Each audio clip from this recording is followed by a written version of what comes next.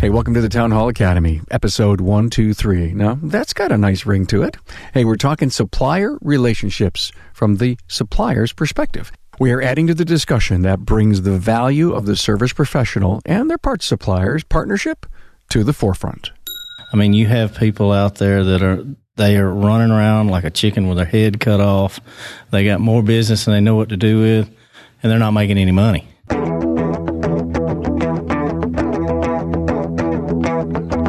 Welcome, automotive aftermarketers, to a Remarkable Results Radio Town Hall Academy.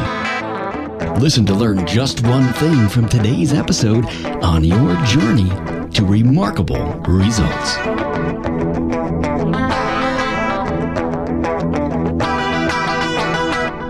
Hey, Carm Capriato here. How are you? We've got a strong episode on building and growing supplier relationships. Hey, did you know that Jasper Engines and Transmissions has been a great supporter of the Town Hall Academy? And that makes this weekly Aftermarket Summit free for you. And did you know that one of the strongest reasons you support and purchase a Jasper quality remanufactured product? Well, it's because of their people. A Jasper associate is dedicated to high-quality customer service, committed to excellence, extremely professional, and they've got pride of ownership as part of 100% associate-owned company. Please visit JasperEngines.com for everything Jasper.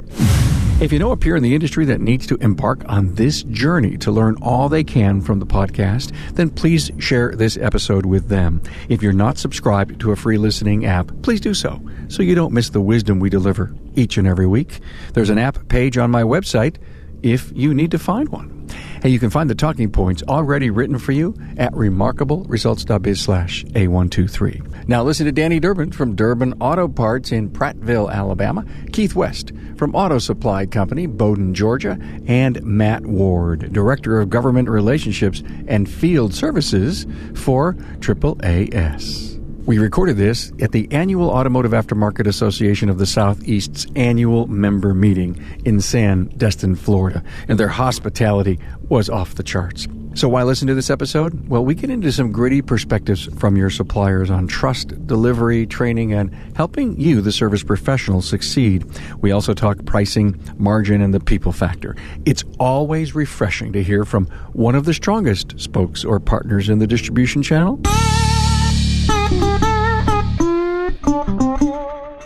Thanks for being here, guys. Let's have some fun talking about the supplier relationships. Keith, let's talk about, I think, one of the most important elements in any business relationship, and that is the service professional with their customer and the supplier with the service professional, and that's trust. Yes, and it's a collaborative effort. It's not to benefit just one group, whether it's a supplier or the technician, but the efforts that it takes need to come together, and you use your knowledge across the board to work with one another. So you get a more efficient collaboration, which creates more trust. And trust, you know you can depend on someone. You can work through any problem if you have that expectation that they're giving you the correct information. They're not shooting from the hip. They're not just giving you what you want to hear. We call it problem solving because we're out there when they're all in these service professionals out there, they're stuck. And they reach out to us, as like Keith said, okay, we're in this together. We've got to figure out how to get it done. Okay, you said collaboration. I loved the word. You said stuck. Yep. Let's drill into that a little bit. What did you mean by stuck? Well, when you get your service professional, he's out there and he's got this vehicle that he's working on. All of a sudden, he needs widget A, and he doesn't have a clue where to get widget A, and we have to decipher all the information from him to figure out where to get it in a timely manner that he can make profit on it. You know, that reminds me of the old-time parts stores. There's nothing they couldn't look, get, research, find, figure out. We got a sign that's in our store when you walk in the front door that says, "Welcome to a real auto parts store." Compared to fake news. Fake news. And Keith, you said collaboration. Give me an idea what you mean by that. The right information, working together to solve the problem, like Danny's talking about. The technician has the issue. You've got to collaborate. You've got to have the right information to get them the right part. But you've also got to drill down and give ask more questions and get the information out and pull the information out. But the collaboration part of it is you coming together for that end result. You know what your end result needs to be. It's not a trial and effort that you want to have. You want to eliminate those trials and efforts. You know, guys, let's dig a little deeper. Collaboration. Have you ever been asked to help me with my business, not just find the part that gets the car out? Every day. Okay, that's where I want to go with this. So what do you mean every day? What kind of, without any names, someone walks into the office, knocks on your door, sits down, closes the door and says, Danny, you got a great second-generation business here. I'm struggling. Can you help me? Has that ever happened? It happens on a regular basis in the service world. I mean, you have people out there they are running around like a chicken with their head cut off. They got more business than they know what to do with, and they're not making any money. And they don't know why they're not making any money. And, you know, we end up being, I don't want to say a financial advisor, but at some point we have to make them understand, what have you got to do to make money? A lot of them, you know, one of my little points is they get caught up versus markup and margin. They really don't understand it. You know, most of these shop owners have been a technician all their life, and all of a sudden they're a shop owner. And they know how to fix a car, but they don't know how to make money. Mm-hmm. And so we go to them. They'll come in there and say, help me out. What's going wrong? Prime example, you know, they'll be working off markup versus margin, which is a really big deal. Wait a minute. I thought I was doubling. I know. Yeah, margin's easy. I know it is. In fact, one, you know, and it goes back to my old days. Danny, thanks so much for bringing this up. Is that you got to sit down and have that gross margin lesson with them. You do, and literally you got to show them the factors. And you know, one of the easiest things that I think I ever taught a service professional was not to do the multiplier factor, but do the division. Yes. And the division gives you a truer, quicker gross margin than saying, what do you mean if I multiply times 1.5, it's only 33% gross margin? Are you kidding me? This has got to be phony math here. People say to you, no, you don't understand. You pay bills with gross margin dollars and you're not making enough. You should be making tons more than I do as a supplier, right? Absolutely. Because, I mean, they've got all the stuff they got to buy too, you know, your scan tools and things like that, but they get caught up in it and they don't understand it. And once you explain it to them, they get it. Another thing that they'll try to do when they're not profitable, in their mind, when they're not profitable, the first thing they think they got to do is buy it at a lower cost. There's another bingo. Yeah. Which is like, no, why are you doing this? You know, if you go out there and, you know, just a rule of thumb, we're working off margin, 50% margin. You buy it for $10, you sell it for $20. It's simple. Mm-hmm. Okay, I'm not making any money, so the best thing I need to do is go out there and buy it at a lower cost. Okay, now I'm buying it for $8 and I'm working off margin and I'm selling it for $16. Well, guess what? Mm-hmm. I'm making $2 less than I made yesterday. Yeah, but the argument always was this. I call around, I make 10 phone calls, I find the highest list price, I sell it for that, and then I go and I beat my supplier up and I get a lower price. And so I'm really making a lot more dollars. And then there's the story of how much time did you just invest in doing that? And if you've got 20 cars a day, you've wasted all kinds of time. And they don't do that. They'll tell you they do it, but they don't do it. Well, I know that, and that's so true. Well, I'm so happy that you got that off your chest, truly, because as store owners, I know it bothers the heck out of you when you see your service professional not earning real dollars. And you said it in a nutshell, that they have so much cost today. I've done so many shows on this. So I mean, the catalog is over 550 episodes, and I'm going to guess there's 100 out there that talk about the profitability of the company. And we're really talking an awful lot lately about labor rates. Oh. Did you ever sit down, guys, and really help them understand that just because Charlie down the road's getting 79, that you need to be 75, maybe you need to be 95? Did you ever tell that story? We've worked with hours to push them to get paid for what they do. And sometimes they'll get caught up, well, I've got to be competitive. Well, you got to be competitive, but you also got to make a living. And if you're not making a living and you're not getting paid for what you do, that's when they come to us and they say, I'm not going to make any money.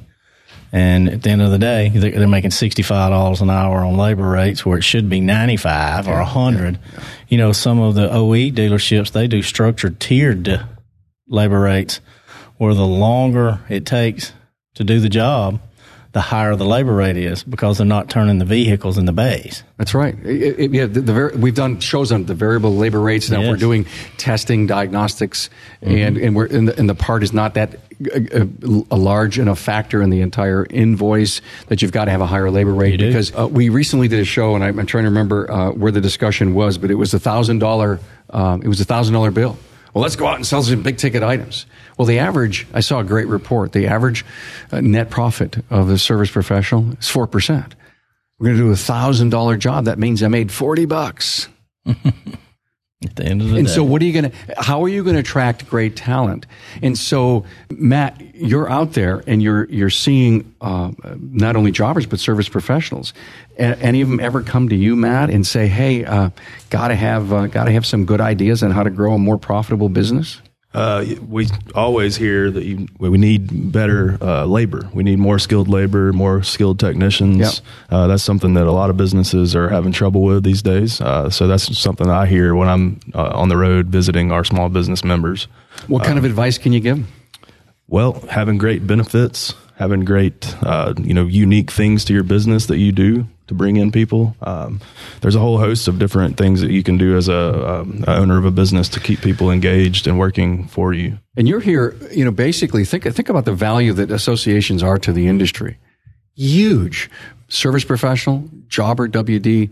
It's like if you don't belong to an association, and I firmly believe this because I was always a big fan and always joined, and I continue to be on the board of an association.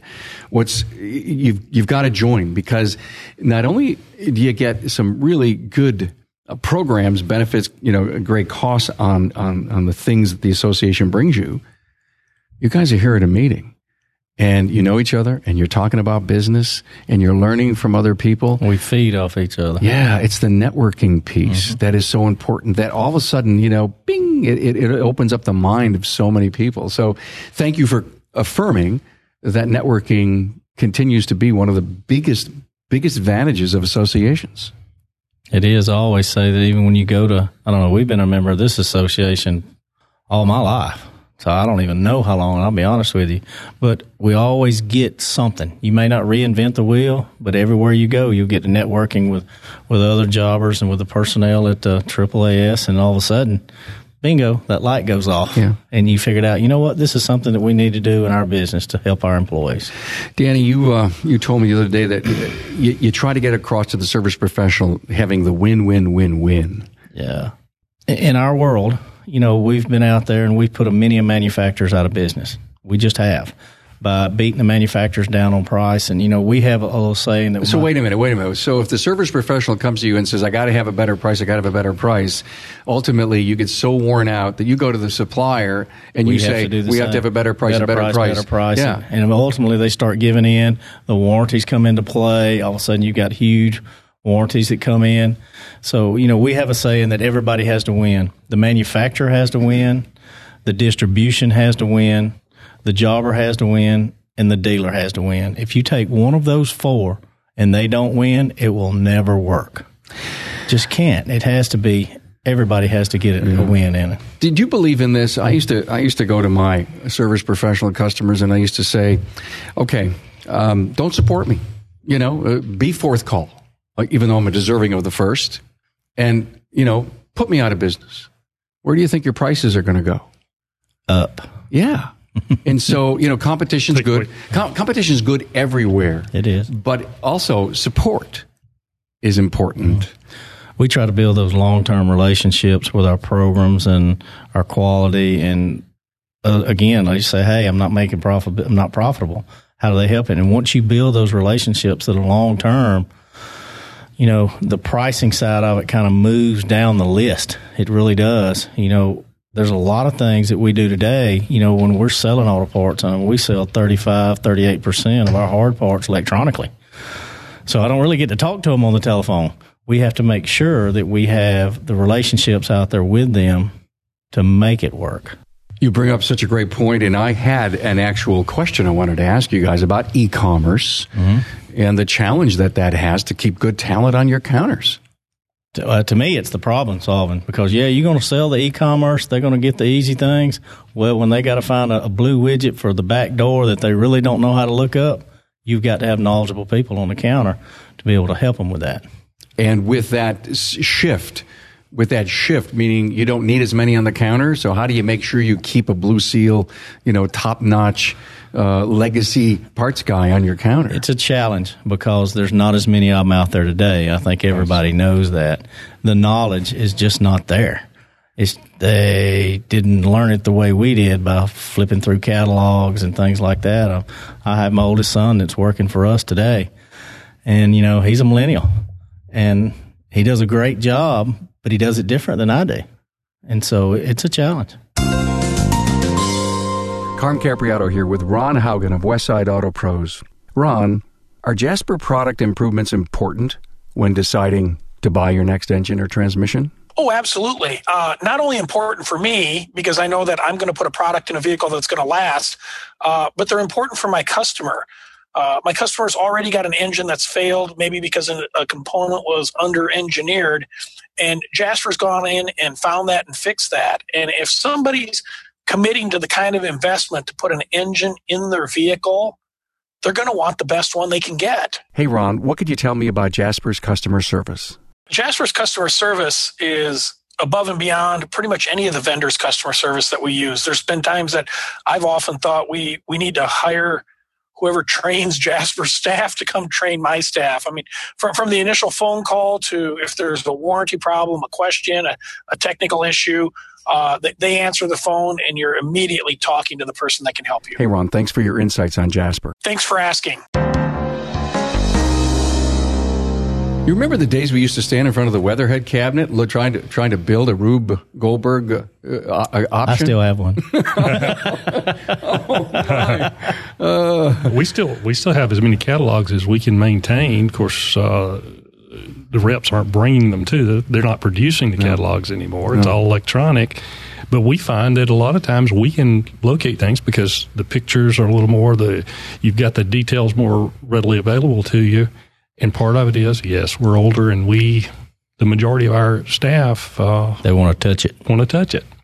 And some of our technicians want to touch it. Yeah, we're doing a lot of electronic catalogs nowadays where, before we've got a rack of catalogs behind us. Our store's really clean and up to date, and we have this catalogs in order. A lot of them are old catalogs because all the new catalogs we've got in a file that we're doing all electronic catalogs now. Smithsonian? Yeah. Yeah, Smithsonian. We're a museum. Museum catalogs. I can't even say that today. Well, they're very weathered. Most of them, they're weathered, and you look at them in like a 07 or 08 printed catalog. But they are like so valuable. They are. Especially for the older equipment.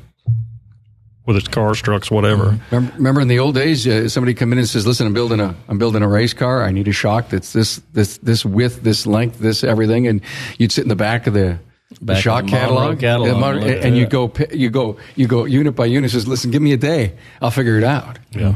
Well, today that thing's electronically, and we have to scroll down there through it to find it. And everything's more immediate. You don't have a day. And you've got to move fast. And will a millennial parts guy actually know to think about doing that?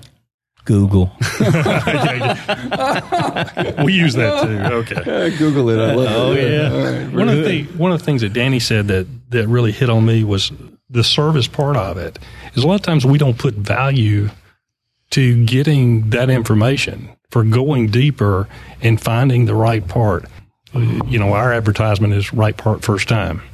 And so a lot of times you have to ask those questions. And that relationship with your technician and your counter staff is, hey, let's see if we can figure this out. Maybe it's not this widget. Maybe it's something else. We've seen this. You've got a lot of experience behind the counter from a lot of different people coming in the door where that they've already tried the other things. It amazes me, some things, especially like electronically now, the things that in a car affect the way it runs. And, back in the 80s, you wouldn't have thought. But everything's dependent on the computers and processors. Well, they had one ECM and one body control module back then. Yeah. Today, the average vehicle has, 145 control modules. type of something processor like that. It's nuts. It is Yeah. hard to be in the parts business today, guys. I don't want to say hard because nobody's going to stop driving tomorrow, I don't think. Okay, let me rephrase that. From an investment of inventory, how the heck are you handling it? It's tough. Yeah, because you're steadily having to add SKUs to keep your availability for the product. You have to make sure your supply chain is accurate and easy to get to. Our supply chain is, we're steadily buying from multiple places.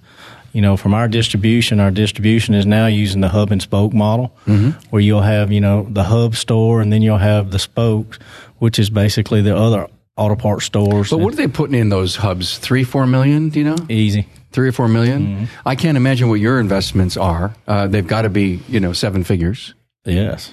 And, that becomes one of the biggest, I think the biggest challenge is the new parts are coming out. How smart to know the vehicle count in your marketplace, but then, I got to put that in stock, but that part never breaks. So it sits on your shelf collecting dust for a year or two before you decide to send it back. And you just took an investment, in a product that maybe will never break and won't ever sell. Well, in our program group that we use, we have some really good algorithms out there where we're using Polk data, vehicle registrations. We're doing them segments by cities, by counties. Perfect. And we're actually turning that inventory. And if that inventory is not turning in our program group, we send it back and we get something else. Got it. Perfect. And the algorithms are huge. And, there's multiple companies out there that are doing this. You have to, because the days of looking in the book of a classification schedule, they gone. That's right. And I'm so glad you brought that up because it's becoming really an art and a science. It is. To stock a parts store today. Matt, I want to ask you, when you're out talking to the service professional and the duties you have for AAAS, when you ask them their greatest challenge, what are you hearing? It's what we were discussing earlier. It's finding skilled labor. We went through a long time in this industry where not specific to this industry, but you're putting more emphasis on a 4-year degree, not getting a trade school degree or a qualified technical school degree. And we've kind of hit a void where a lot of the skilled technicians in this industry are retiring, phasing out, and we don't have as many people that are engaged. And you're talking about the amount of technical coding and computers that are on a vehicle these days. I think it's changed what you have to know to be good in this industry. And we got to get that message out to young people today that it's not necessarily just turning a wrench and getting greasy, but you can be working on a computer. You have to have a laptop. You say you got a millennial doing things differently. Well, that might present some unique opportunities for this industry. Right. I watched one of your podcasts about how do I get this technician to make $100K? Mm-hmm. He buys into the program and he does it right and he can make it.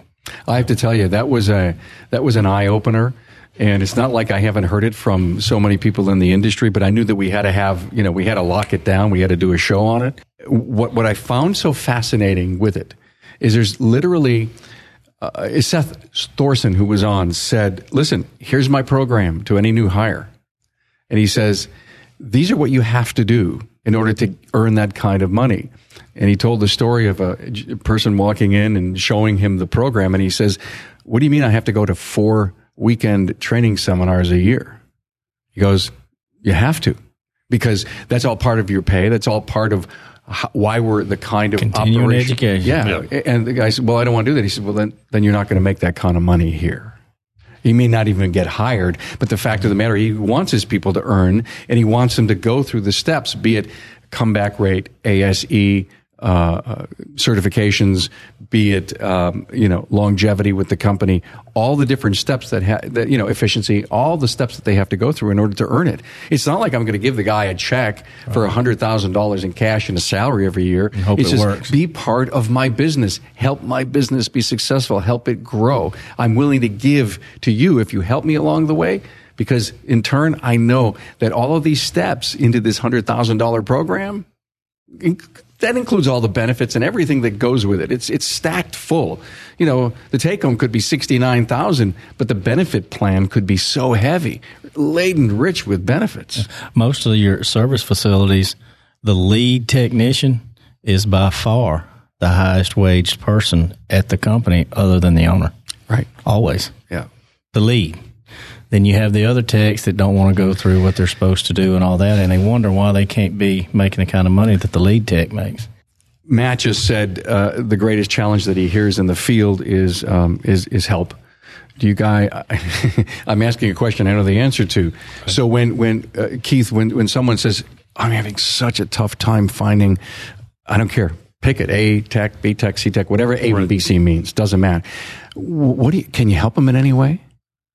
We do know a lot of techs, and as you have we've already talked about, is you have failing businesses all along. It may not be the tech's issue that may allow the business to fail.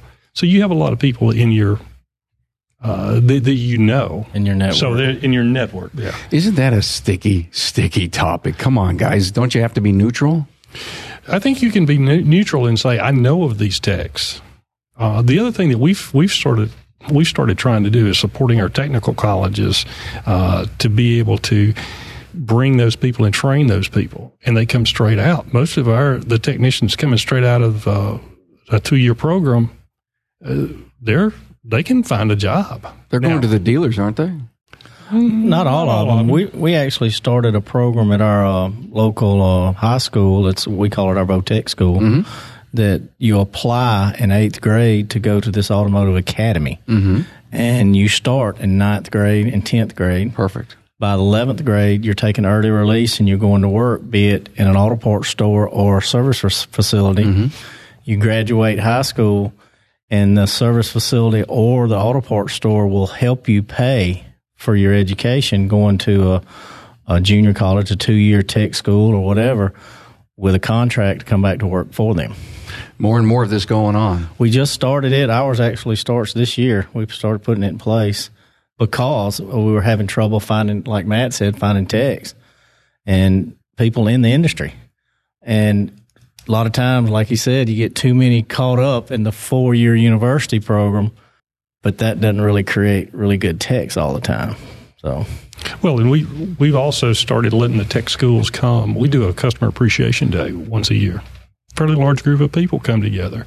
So we let them put a booth in and get to know some of the younger people that come to our customer appreciation day, the people that are interested in cars and things like that. Some retirees want to have a second career. They may have retired from the service after, at 50, and they want a second career. So those opportunities to support the tech schools is also important. I love it. There's so much going on with education today. So we've done a lot of shows, and I'm on an advisory board of our 2-year college mm-hmm. program and learned a ton.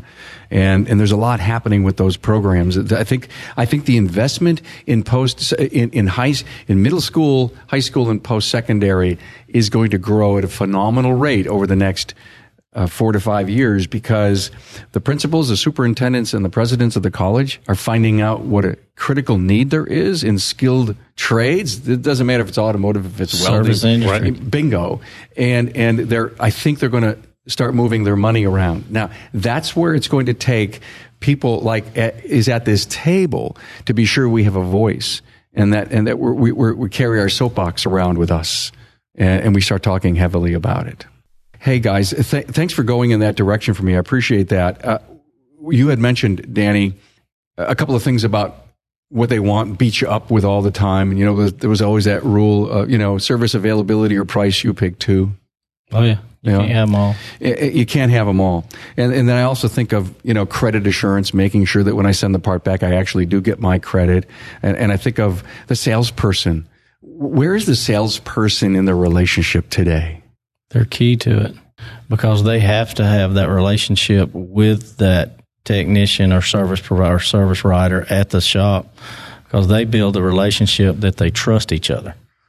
And when they trust each other, there's never a question, hey, did I get my credit? We have a really good process where we make sure we get the right credits, whether it's a core credit or a new credit or a warranty credit, and to keep track of it, that the customer has it, and it's very fluid. It's very open. It's transparent, and they trust it. And so once they trust it, it just makes it flow a lot easier. You have salespeople? Yes, I have 2 outside salespeople. 2. Do they see their top customers each and every week? Every week. Every week. Most of the time, multiple times a week. Are they smart enough to know what's going on inside that business? And can they offer any support or help? Yes, they're trained and to help them on how they can make them profitable, how to make sure they're using the right quality of part, what they want. Yes, they're trained on it. The best outside salesperson I've ever seen, in my opinion, was a person that went out and he may be consistently selling them a certain product line, but when he witnessed a confusion in the shop or something out there, he would step in and see if he could just find them a solution, give them something else, another place to look. And it wasn't necessarily the opportunity to sell them himself, but from his experience and everything to contribute that. So, we're back to trust again, but that person, that salesperson, is the vehicle for creating that trust. Is the salesperson today being taken advantage of? I guess my point is there's a lot of legacy guys that are out there that are taking the relationship that they have for granted, and they're not really looking careful and close in the relationships that they have. I guess what I'm saying is, will the salesman ever just go away someday because they're not providing enough value? I don't think so. I said you have to have that personal relationship in any industry at some point. You cannot, I don't think you can get away from the personal side of it. So they're the link between the store and the counter and the store and you? Yes. When they come back off the road, are you distilling how their week or their day was? Are you trying to get deep inside of what's going on inside of your top customers? We are, and their pay is also structured to it too. Okay. And so we have to make sure we have growth, and you don't want to get stagnant out there, and you got to say, okay, what's going on with customer ABC? We see his purchases are down or they're kind of declining. What's wrong? We need to identify that and go. We also need to make cold calls on new customers. We always want our customer base to grow. And so we have that salesman that's out there doing that. And I'm a firm believer in the salespeople. It's worked pretty well for us for a long time, and I think in the future it's going to continue. How often do you go visit your customers? I see customers every week. I make sure that I see all of our customers at least once every 6 months. That's huge. Yeah, it's tough, but it depends on your market area too. If you got a huge market area, it's tough. We talk to them on a regular basis, but you need to see them face to face. Yes, you do. There's a thing that when you have that face to face relationship, it means it. Yeah, I've asked that of the service professional in the past. Have you ever seen the store owner or the district manager in some of these bigger operations? And they say, no. Why? Well, it doesn't matter. I deal with the guys in the store and the salesperson. And I have to tell you, I think if more owners and more district level managers went out and did that face-to-face and handshake and the tour of the business, it changes relationships. You can get a lot more done as when you have owner talking to an owner, the owner of the service facility. Absolutely. And the owner of the parts store. If you have an issue, you can typically work through that issue, or you can say, hey, we've noticed that this is going on. We'll be glad to help you. What can we do to help you? Yeah. And a lot of times they'll tell the owner, where the salesman may struggle with that at one particular location. He may not have the best relationship with them. How about you, Keith? I think that I know that the personal contact from the owner allows that person to feel like they have his or her ear, and they feel more confident that they're being heard, and don't hesitate. If we have a problem, I want it brought to our attention. And they may not tell the salesman, tell us we got a problem. We'll fix it. We'll work on it. We'll dive deeper into it and find out what it is. Because if it's a problem for our customer, it's a problem for us. So you take them to lunch, you sit down with them, you look them in the eye and said, if you own my place, what would you do different? Well, I don't know that you take them to lunch necessarily, because a lot of our customers are looking at it as, that takes me away from the shop. See, I have a problem. Okay. I have a problem with that, only because that's too bad that he hasn't created his business to run without him, and that he could spend this kind of time. Yeah, learn how to work on your business, not necessarily in your business. Bingo. I mean, yeah, that's what we do. That's what we do here for 500 episodes. We tell that story. My dad spent a lot of money on me teaching me how to do that. I bet you he did. And that's why, as tough as it is for you, because you have a task and a job in the business, you still find time to go out. You have to. And maybe the story is you call up your one of your top 10 customers and says, "Hey, let's come over and talk." And he says, "I don't have any time for you. You will make time for me, and then I'm going to actually give you a lesson on how you have to find time." I mean, to me, it's a learning moment, isn't it? It is. One of the things you're talking about, lunches that we've done, we probably do, out of 52 weeks, we'll do about 30, 35 lunches at the service facility. Perfect. And we go out there, and our salesman is actually one that does it. And then once we do it at this facility, we encourage our employees, when they go to lunch, to go to that lunch at the service. And that way you get to put a face with the name, when they're talking to them on the phone or whatever. Hey, I don't know what James looks like. Mm-hmm. I've talked to him on the phone all the time. Important. So they get out there when we provide lunch for these guys, and it maybe we're just cooking hamburgers and hot dogs. And that's it. Whatever. I mean, you're not trying to sell them anything. You're just saying, hey, we just love you, appreciate your business. Let's do a cookout. It is, and we do a lot of them. And that works better for us. But if you take them away from their business, you got to realize we're a rural auto parts store. Small shops, 2 to 3 technicians total. I get it. I understand. And the owner is usually a technician. I get it. Okay. So it's a little different than a larger city. Okay, so you stand right next to him while he's doing the brake job. You don't have a choice. Yeah. You don't slow him down. You don't interrupt him. You go in. You let yourself be known. You will take them donuts or biscuits and. Yeah. We had a name with it. We had a name for it. Lunch with the Pros. Oh, wow. And that's beautiful. I love what we did. So. Yeah. I want to talk about programs here in a minute. Mm-hmm. Training, Matt. What kind of training does the association offer? We don't offer training with the association. We're trying to partner up with some of the community colleges, and I talk to legislators all the time. Got it. About getting everyone on the same page so we can point people in the right direction when they do come to us for training. Remember what part of Matt's job is, and it just thank you for saying the word legislators. I mean, you're working the whole legislative factor here in this organization. Yes. You like doing that? I do. We're monitoring legislation, when sessions are in, to make sure they don't impact, number one, this industry in a negative way.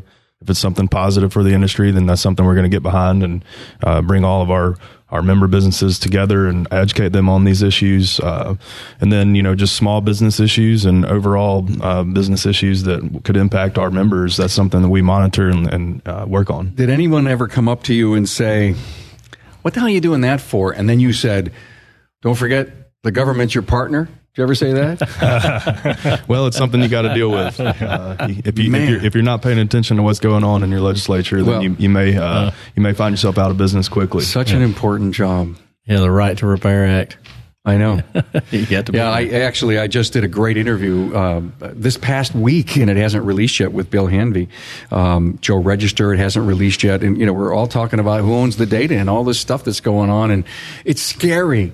It's scary, guys, to know what this next fight is going to be about. It's really going to be about everyone who is listening to this show and will listen to this in the future. You've got to start writing letters. You got to start making some noise, because that OE dealer group is got more money than we're going to have fighting. Wasn't it Bill that did was our speaker last year about the data? That was Tom Tucker with Auto Care Association. Yeah. So we continue to talk about that. Let's talk about programs, okay? Back in the day, you could buy 6 and get 1 free, or a fishing rod, or some. Are programs big today in your relationship with your service professional? They are in mine. Okay. You ask about training. I'm a CarQuest Auto Parts jobber, and we have the CarQuest Technical Institute, which we sign up our service facilities, and they go to training 6 times a year. So, it's typically a 2-night training. Some of it's hands-on, some of it's not hands-on. Some of it is you're actually learning the scan tool. Perfect. Some of it's you're learning the hybrid side of it. And we have probably 15, 18 facilities that participate in that. So the point is, you're not having a problem filling seats. We don't have a problem filling the seats. We have a problem from the commitment side of the technicians. The owners are in. think we were just talking about this a while ago. You want to make this much money, you got to do this, this, and this. And when the owners buy in and make it mandatory for the technicians, everything improves. Yep. Your warranty rates improve, your profitability improves, your labor times improves, it all improves. And so it's big for us. The other programs, we have some really good rebate programs that are out there for them to improve their profitability.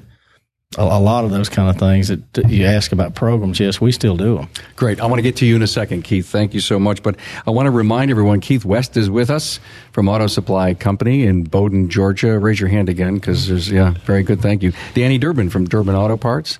And Matt Ward, Director of Government Relations and Field Services for AAAS. I want to talk to you about training, Keith. I wanted you to tell me about your perspective on that. I think training is very important. We do mostly on-the-job training. Again, small, one store operation.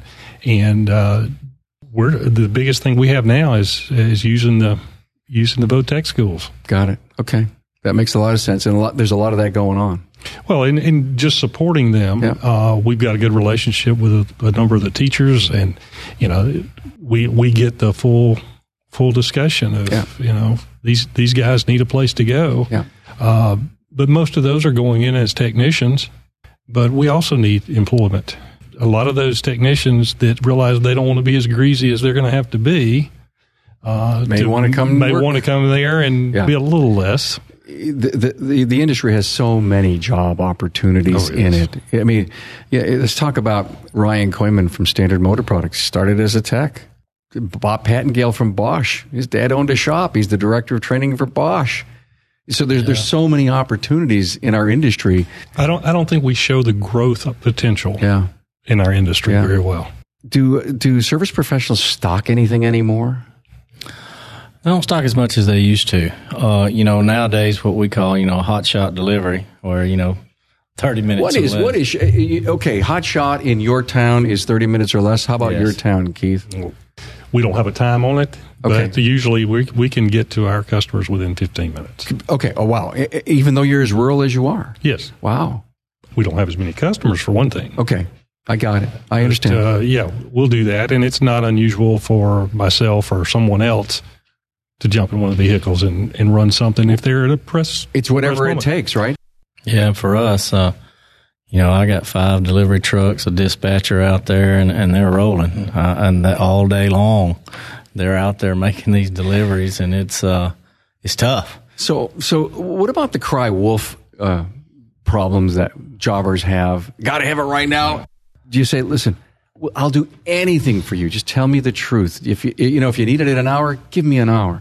If you need it in 10 minutes, it'll balance out. But only tell me, really, one-on-one, mano-to-mano, the truth, trust. Right. Just tell me what you want. We try to work. We try to work through that trust side. But with as much as the e-commerce that's going on now, again, 38% of ours hard parts is e-commerce. I know that, but it doesn't mean it has to be delivered. It doesn't mean it has instantly. to be delivered there. We ask for, a note if you got to have it ASAP or something like that. Do you get it? Sometimes. Are you making 3 deliveries for 38 cents sometimes? Oh, yeah. Yeah, I know. Well, and that depends on the value of the customer to you, right? Absolutely. I had a good customer of mine tell me one time, I said, man, you got me to send a 58-cent drain plug 9 miles.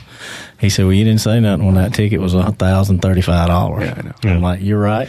And don't forget, Danny, I just wrote a check for you for $10,000. Yeah. Right? I know. That's right. Hey, you guys see drones in your future? I don't know. I don't know. I won't ever say no. I'm not going to say no because, the Amazon model is a different deal. I just saw it. I just saw a news story on it. Electric drones. Yeah. Well, you were talking about salespeople. Yeah. Amazon ain't got no salespeople. I know. None. I mean, there's a cost factor there. It is. And that's why that salesperson has to bring value, and that's why the job you have... Pull their weight. Yeah. They got to pull their weight. It's just got to work. Wow. Let's go around the room. Let's finish this thing off. Any final words that you would love to say to the aftermarket? Matt? Just as an association guy, we like bringing people together, bringing businesses together, networking, being able to come here and talk to different pieces of the supply chain is very, it brings a lot of value to your business, and, getting qualified techs, all the things that go into making your business work well. You can get a lot of that out of being part of your association, being engaged, and talking to your not only your neighbors but your competition as well.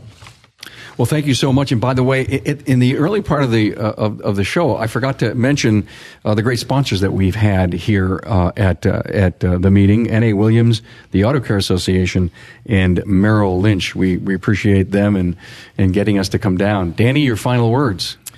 It's an industry that's near and dear to my heart. Been in it all my life. My father's still in it. My children are in it.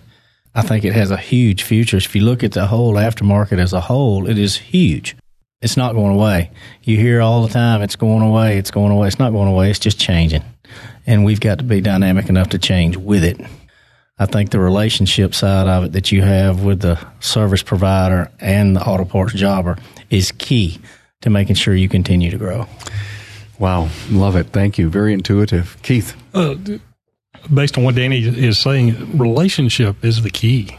And I think in any sales effort, it's the key because it gets the best product in a timely manner for both and at a reasonable price. It's good to have this conversation. I think you nailed it. I frankly, in a very short amount of time, we covered a lot of ground here. We really did. Hey, that's the auto parts world. It is, isn't it? Amazing. Well, thank you all for being here. Enjoy your weekend. Thanks much. Thanks for having us. Thanks for being on board to listen and learn from the Premier Automotive Aftermarket Podcast. Until next time,